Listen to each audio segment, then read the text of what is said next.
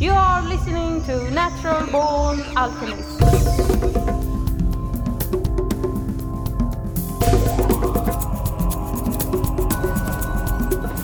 Welcome to episode number 288 of the Natural Born Alchemist podcast. My name is Alex and I'll be your host. If you're fairly woke, you've heard about the term appropriation or cultural appropriation, and that is a bad thing. Is it? Appropriation in music, what about that? What if we take it to another level? What if the only thing appropriate is to appropriate? If you knew about the band Negativland, put a feather in your hat. Most likely you haven't. Well, if you're interested in music, human rights, activism, and in fucking with the man, then you're in for a treat.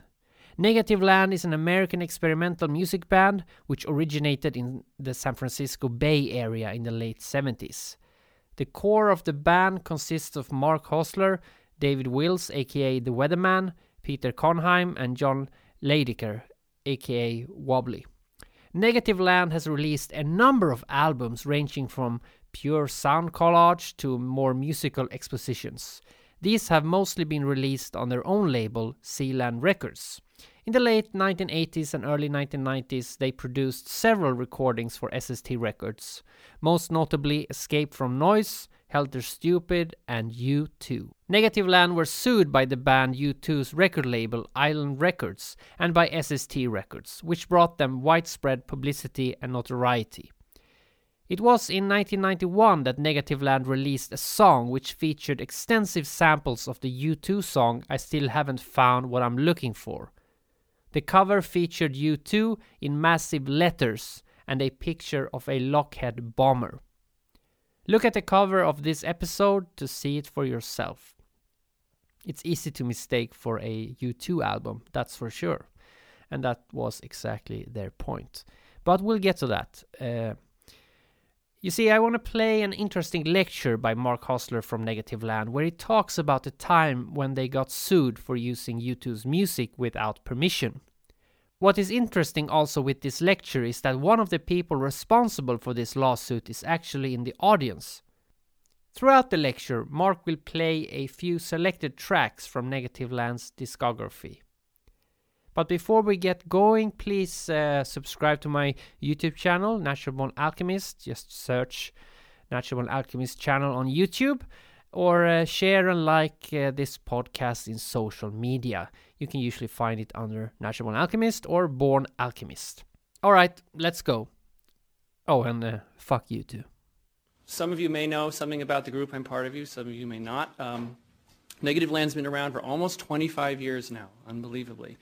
And since I was 16 years old, my friends and I have really enjoyed playing instruments, singing, doing normal things that normal musicians do, but we've also liked plugging things in the wrong way, making strange sounds with our devices, banging on guitars, with, scraping them with serrated knives, and generally abusing technology to make fun and interesting sounds.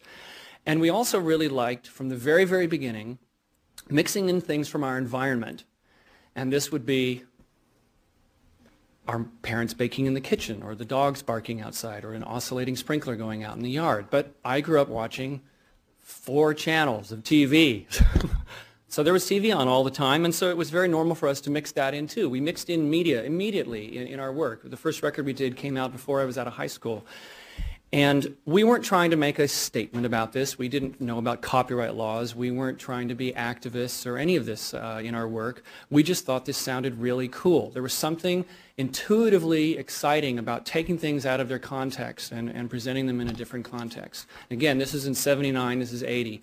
I wasn't hearing anyone else doing this. I'm sure other people were, but for us it really felt like we felt like this seems new and different and exciting. Wow, cool. So our work kind of kept evolving, and we started doing a weekly radio show, which also generated a tremendous amount of audio archives, which we have continued to do the show to this day, and we have this insanely huge archive now of audio clips that are all cataloged and labeled and everything. The more we worked with this media that we were appropriating and mixing in with our original music and sometimes stealing other people's music, the more we started thinking about, well, what are these people trying to say? What are we doing by taking this stuff? You know, our thinking about our work started to deepen a little bit. And I actually just want to get right away into a little sample of what we do so you can sort of get an idea in case you haven't heard our work. This is a piece, it's called Freedom's Waiting. The music we composed ourselves. The spoken word bits are all taken from learning how to read records and from TV commercials. And we set up kind of a, you think you know what this piece is about, but you don't until the very end when you'll get a little surprise of what it's actually about. Our Father, which art in heaven, Humble words. we shall fight on the beaches, we shall fight in the hills, we shall never surrender. Trenchant words. Give me liberty, give me liberty, or give me death. Thundering words. The strongest word, the strongest word, the strongest word, Persuasive. the strongest word,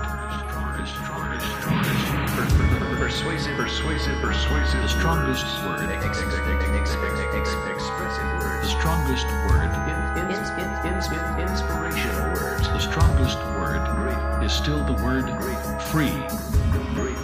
Grateful words. Free. Enlightening words. Human words. The word free. The strongest word is still the word free. Men have lived for words. Happy words. Men have died for words. Pointed words. Cities have fallen for words. Free. The right words, Iraq inflammable, the right words, Islam insidious. the right words, said Lenin, are worth 100 regiments. Impune, infamous, Koran. Scathing words. You can say 4 blunt words and a man will hit you in the face. Words.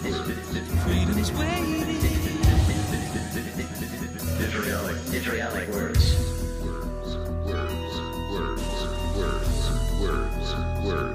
Sturdy, Implacable, Sarcastic. irreconcilable. a little deluge of adjectives. Words. The strongest word is still the word free. Believability. Next to the word free, the best word is new. Persuasive The words. best word is new. At your 7-Eleven, freedom's waiting For your kind of morning, it's our kind of freedom. for you. Other tested words are mistakes, stop, at last, and don't. So hopefully you think it's about freedom, being free, but it's really just about the best words to use when you're selling products. And we actually made that in the wake of our first war in Iraq. That's kind of our oblique reaction to it, I suppose. So our work is inspired by what we find. We actually don't set out to go after targets or anything. We really stumble across stuff and we get excited by it and we want to make things out of it. And our work's always really been a hybrid of things that we find, we appropriate, we steal, whatever word you want to use, and things that we've made ourselves and mixed together. It was in 1991 that we finally stepped on the wrong big toe. And we had gotten a hold of a recording of a top 40 disc jockey named Casey Kasem. And how many of you know who he is? Okay. I'm realizing as the years go by and Casey's kind of slowly going off the map that this story is going to mean less and less to people who are under the age of, 25. But Casey Kasem is also the voice of Shaggy and Scooby-Doo. That's him. And he's also an interesting figure. He's an animal rights activist. He was arrested for protesting nuclear testing, and he was one of the few Hollywood celebrities in '91 that came out against the first invasion of Iraq. But Casey Kasem was doing his voiceover takes in the studio for his radio show, and when you do this, you do a lot of different takes over and over to try to get the best ones. And something was going wrong that day, I don't know what, but Casey just goes ballistic in the studio, totally apeshit, and is incredibly harsh and cruel and nasty to the engineer who's recording him. And these tapes we got a hold of, someone gave these to us after a show we did in Portland, Oregon, And of course, nowadays, if these tapes surfaced, they would be all over the web. Everyone would be downloading them, and we never would have made this record, because part of what also inspired us was we were the only people who had them, just about the only. You know, it was a special find, some secret thing that we've got. So these tapes were so funny, we said, wow, we've got to do something with this material. This is great. What can we make out of this? Well, he happened to be introducing a new song by a band called U2. And we thought, well, maybe we should have him. What would make sense? He should be talking over a little bit of music from U2 and then have it kind of break down and dissolve into this other, you know, him messing up and having a bad day. And the whole project kind of grew from there. And it's, for reasons which I don't quite understand, we were always creating things where we weren't worrying about other things that other people might realistically say, geez, you're nuts, why are you doing that? You know, you can't do that. But for us, these just seemed like really good ideas. And to the degree to which we sensed that maybe we're doing something you kind of sort of shouldn't do, that just made it more interesting. That there's something I think I said when I was here a few years ago, that there are always those artists who like to work within a tradition and expand upon that. And there are those artists, I think they're a smaller number, but they're drawn like moths to a flame. You know, they're drawn toward wanting to do things that they feel like they're kind of not supposed to do, you know, pushing at the edges of stuff. And that's precisely the area where they get the most creative spark. They're the most excited. They get the most energy. And in our case, we think it's the funniest, too. So it's ended up turning into a single. Side one was a cover version of the U2 song, I Still Haven't Found What I'm Looking For. We had a sort of dramatic reading of the lyrics by a member of the group, David, also known as the Weatherman, who kind of butchered Bono's lyrics and altered them. Now, when you do a cover version of a song, you don't have to get permission, but if you alter the lyrics, you got to get permission. So we did that. We used a 30-second chunk of the U2 song as the beginning intro. Of course, didn't clear that.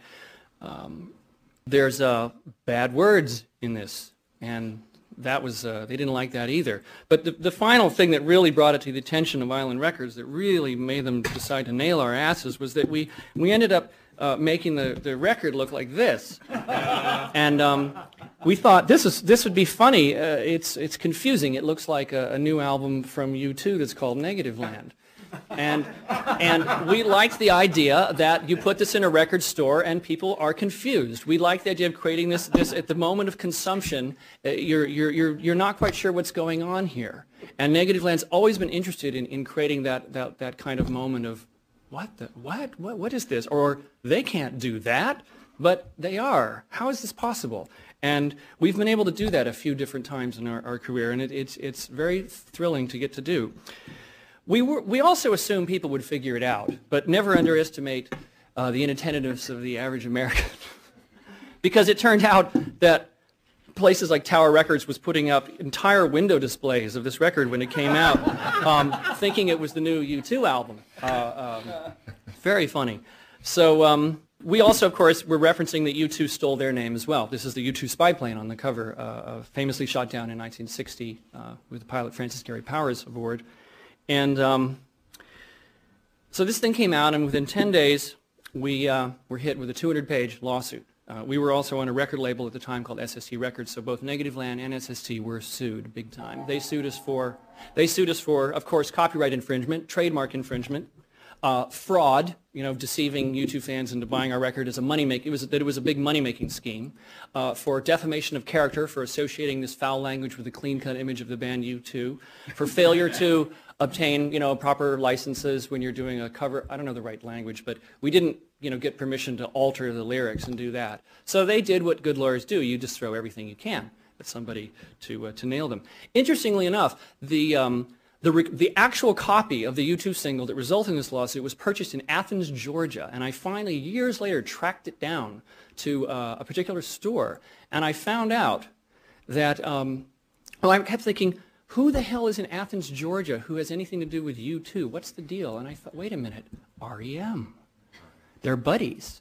Well, the story, and Bertus Downs, who is REM's manager, lawyer, advisor guy, is he here? Mr. Downs, I have to ask you if you are the man who bought that record. Well, fuck you. Fuck you. Well, fuck you. Yeah, well, but thank you also. Thank you very much, because I actually did a lot of work. But I believe that, well, the story was that what you then... But I talked to the people you do, and I sent them, they said, could you send me a copy? The story I heard was that you said something like, oh, they think this is funny, how well, we'll show them a thing or two. I'm not that kind of guy. Yeah. Most people know me. Well, the people, I ended up getting to one point speak to Mike Mills and Michael Stipe about it, and both of them never had any. They said, no, there's no way that our guy, Burtis Downs, could have anything to do with you guys getting nailed. Pretty good. And if you want to do Britney, I don't know her people, but you know. Yeah. If you want to do Britney Spears, go for it, you know. But you'll probably get in trouble. I'd do like that. Sure. Well, no, it costs us, I make below poverty level income, I still do to this day, and it cost us $45,000, and it took about 4 years of our lives, literally every single day for 4 years of our lives. But because of our interest in the media and all of these issues, when we were sued, we realized we had been handed an incredible opportunity, it wasn't just having our baby stolen from us, it wasn't just something terrible and upsetting, that because we were connected to the world's largest rock band, we had a chance to address the media and try and talk about a larger issue, which is that corporations are claiming omnipotent, godlike control of our culture, that we should only consume it, and what they put out for us to consume. We shouldn't respond to it in any way.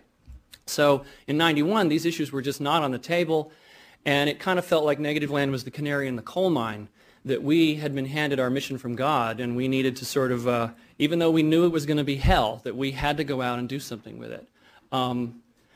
But we kept our sense of humor. We published a book about it. A documentary film got made, and of course, you know, it changed my life completely. So we've never had a hit single, but we've had a hit lawsuit. So.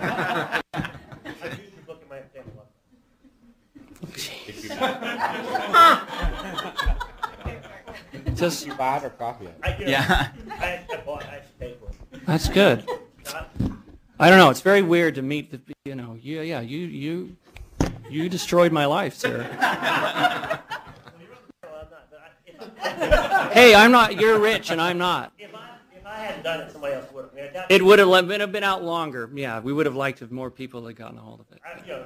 To a certain extent, I'm sorry for running left. I didn't intend that. I was just trying. I truly was confused as a consumer. I'm a YouTube fan, and I know the guys, you know, in their management office. Sure. I talked to them and said, "Do you know about this?" And they went, "No." And about 10 minutes later, they called back and said, "Would you send us a copy?" I was going to just say no. Of course, I'll send them a copy. Okay. Well, I'm glad you can fill me in a little more details. But at least I know I was a good detective, and I did figure you out. I nailed you.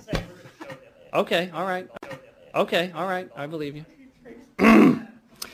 Well, I had a little rush of adrenaline when I saw your name that you were going to be here. I thought, oh my God, I don't want to meet this guy. Jesus Christ. Okay. So anyway, but thank you. Let me just show you, we did make a short film to go with the B-side of the U2 single, so you can actually get an idea what all the hoo-ha is about.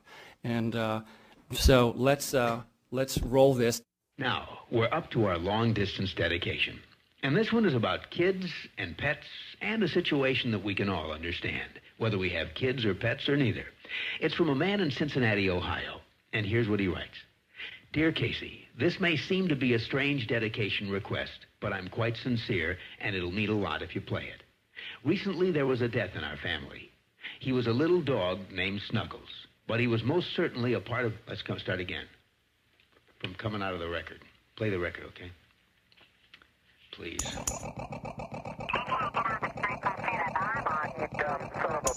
That's the letter U and the numeral 2. The four-man band features Adam Clayton on bass, Larry Mullen on drums, Dave Evans, nicknamed The Edge, on... This is bullshit. Nobody cares. These guys are from England, and who gives a shit? Oh, yeah. Just a lot of wasted names that don't mean diddly shit. For sure. You don't know where he's at. Nobody shit about you. This is bullshit. This is bullshit. Sounds like it's portable, yeah. Who gives a shit? Who gives a shit? Yeah, it is quality. Diddly shit. Diddly shit. Diddly shit. Diddly shit. Right. Nobody cares. It's getting stronger all the time here. Snuggles. Yeah. Snuggles. Oh, yeah. Snuggles. Oh, yeah. Okay. He was a little dog named Snuggles.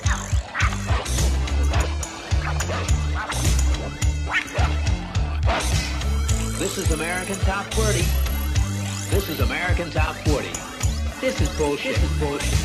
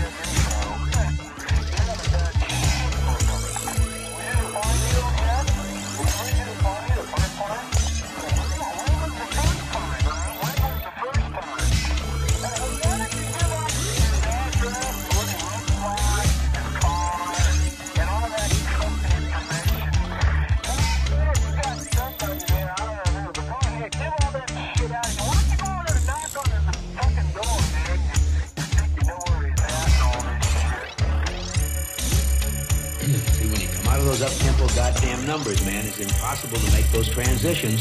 And then you got to go into somebody dying. God damn it, if we can't come out of a slow record, I don't understand it. Why are we doing these instrumentals? Because we got them? But I don't understand it. This is also nothing new. I don't understand it. This is also nothing new. I don't understand it. I think that people read more into the music than is really there. Will somebody find out the goddamn answer? In the 50s, they considered it vulgar and despicable to have songs like Eat Me Tonight, Let's Do It Like Cold Water, all of it like Cold Water. Those were considered euphemisms for something dirty. Who gives a shit? Some vulgar, dirty act. Diddly shit. The Kingston Trio sang a song, they used the word damn, was banned on the radio. God damn it. In the 60s, there was a song called Louie Louie. God damn it. Upside, backwards. God damn it. Every way they could play it, looking for the dirty message. They never found the dirty message. The FCC was brought in. Oh, fuck. In the 70s, people went through the same experience, looking for the dirtiness of the song.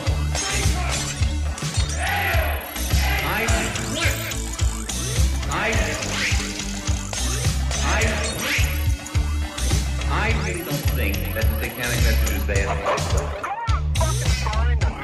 Snuggles. What?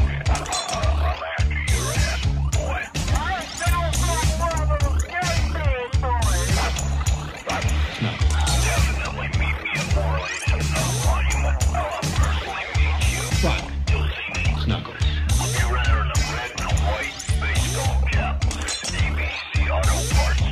Okay. Okay. Sounds like a real big dresser now, doesn't he? Okay. Okay, I want a goddamn concerted effort to come out of a record that isn't a fucking up-tempo record every time I do a goddamn death dedication. It's a last goddamn time I want somebody to use his fucking brain to not come out of a goddamn record that is, that's up-tempo, and I gotta talk about a fucking dog dying. That guy gets himself into so much shit. Super shithead again. Who knows? He might be the straightest kid in town. What is this fucking ponderous, man? Ponderous, fucking ponderous. This is American Top 40, right here on the radio station you grew up with. Music Radio 138. Oh, fuck. Oh, fuck you, Liz. Fuck you too, Richard. Oh, fuck you, Liz. Fuck you too, Richard. Well, I'd love to, wouldn't you? Oh, I'm such a nice kid, though. Yeah. It's a pretty funny piece of work to end up causing so much trouble. But it politicized us, intensely so, and it also made us realize that we needed to, when we went on to do subsequent work, we had to think. I mean, it had a chilling effect for maybe about 3 months. But we had to really make the conscious decision, we're going to keep doing this.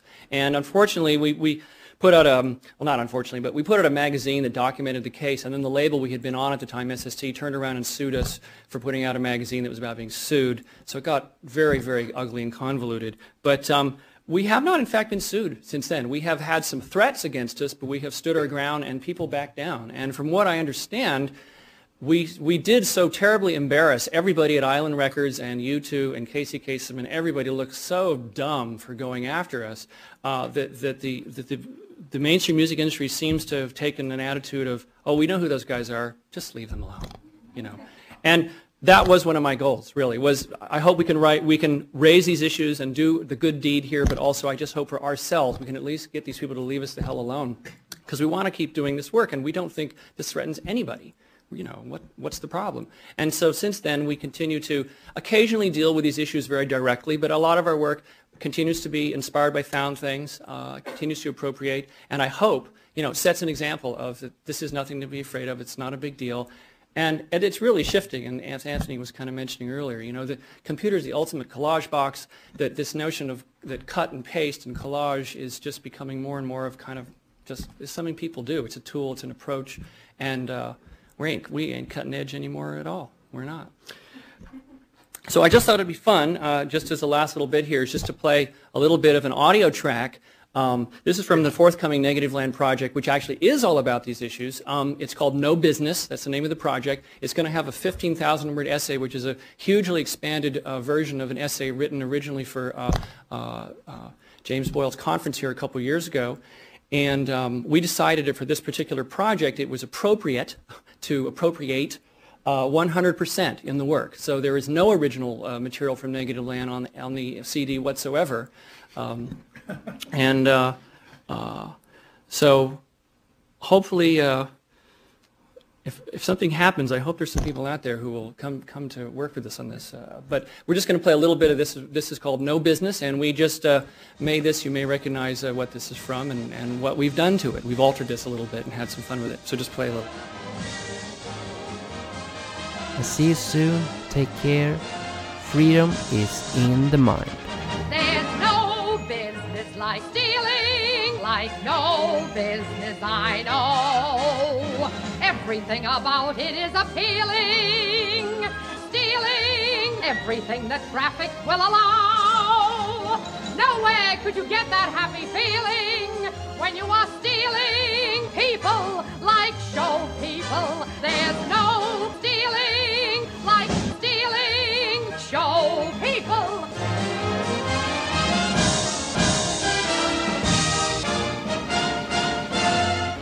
The headaches, the heartaches, the backaches, the flops.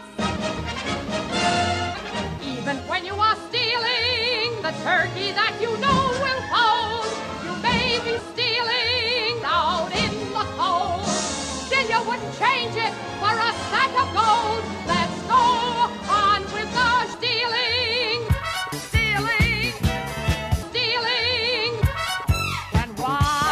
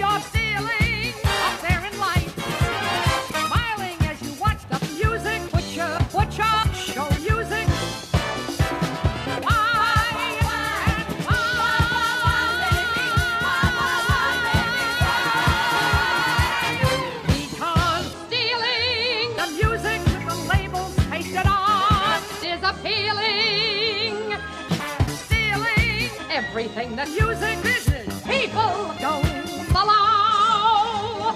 Yesterday they told you butcher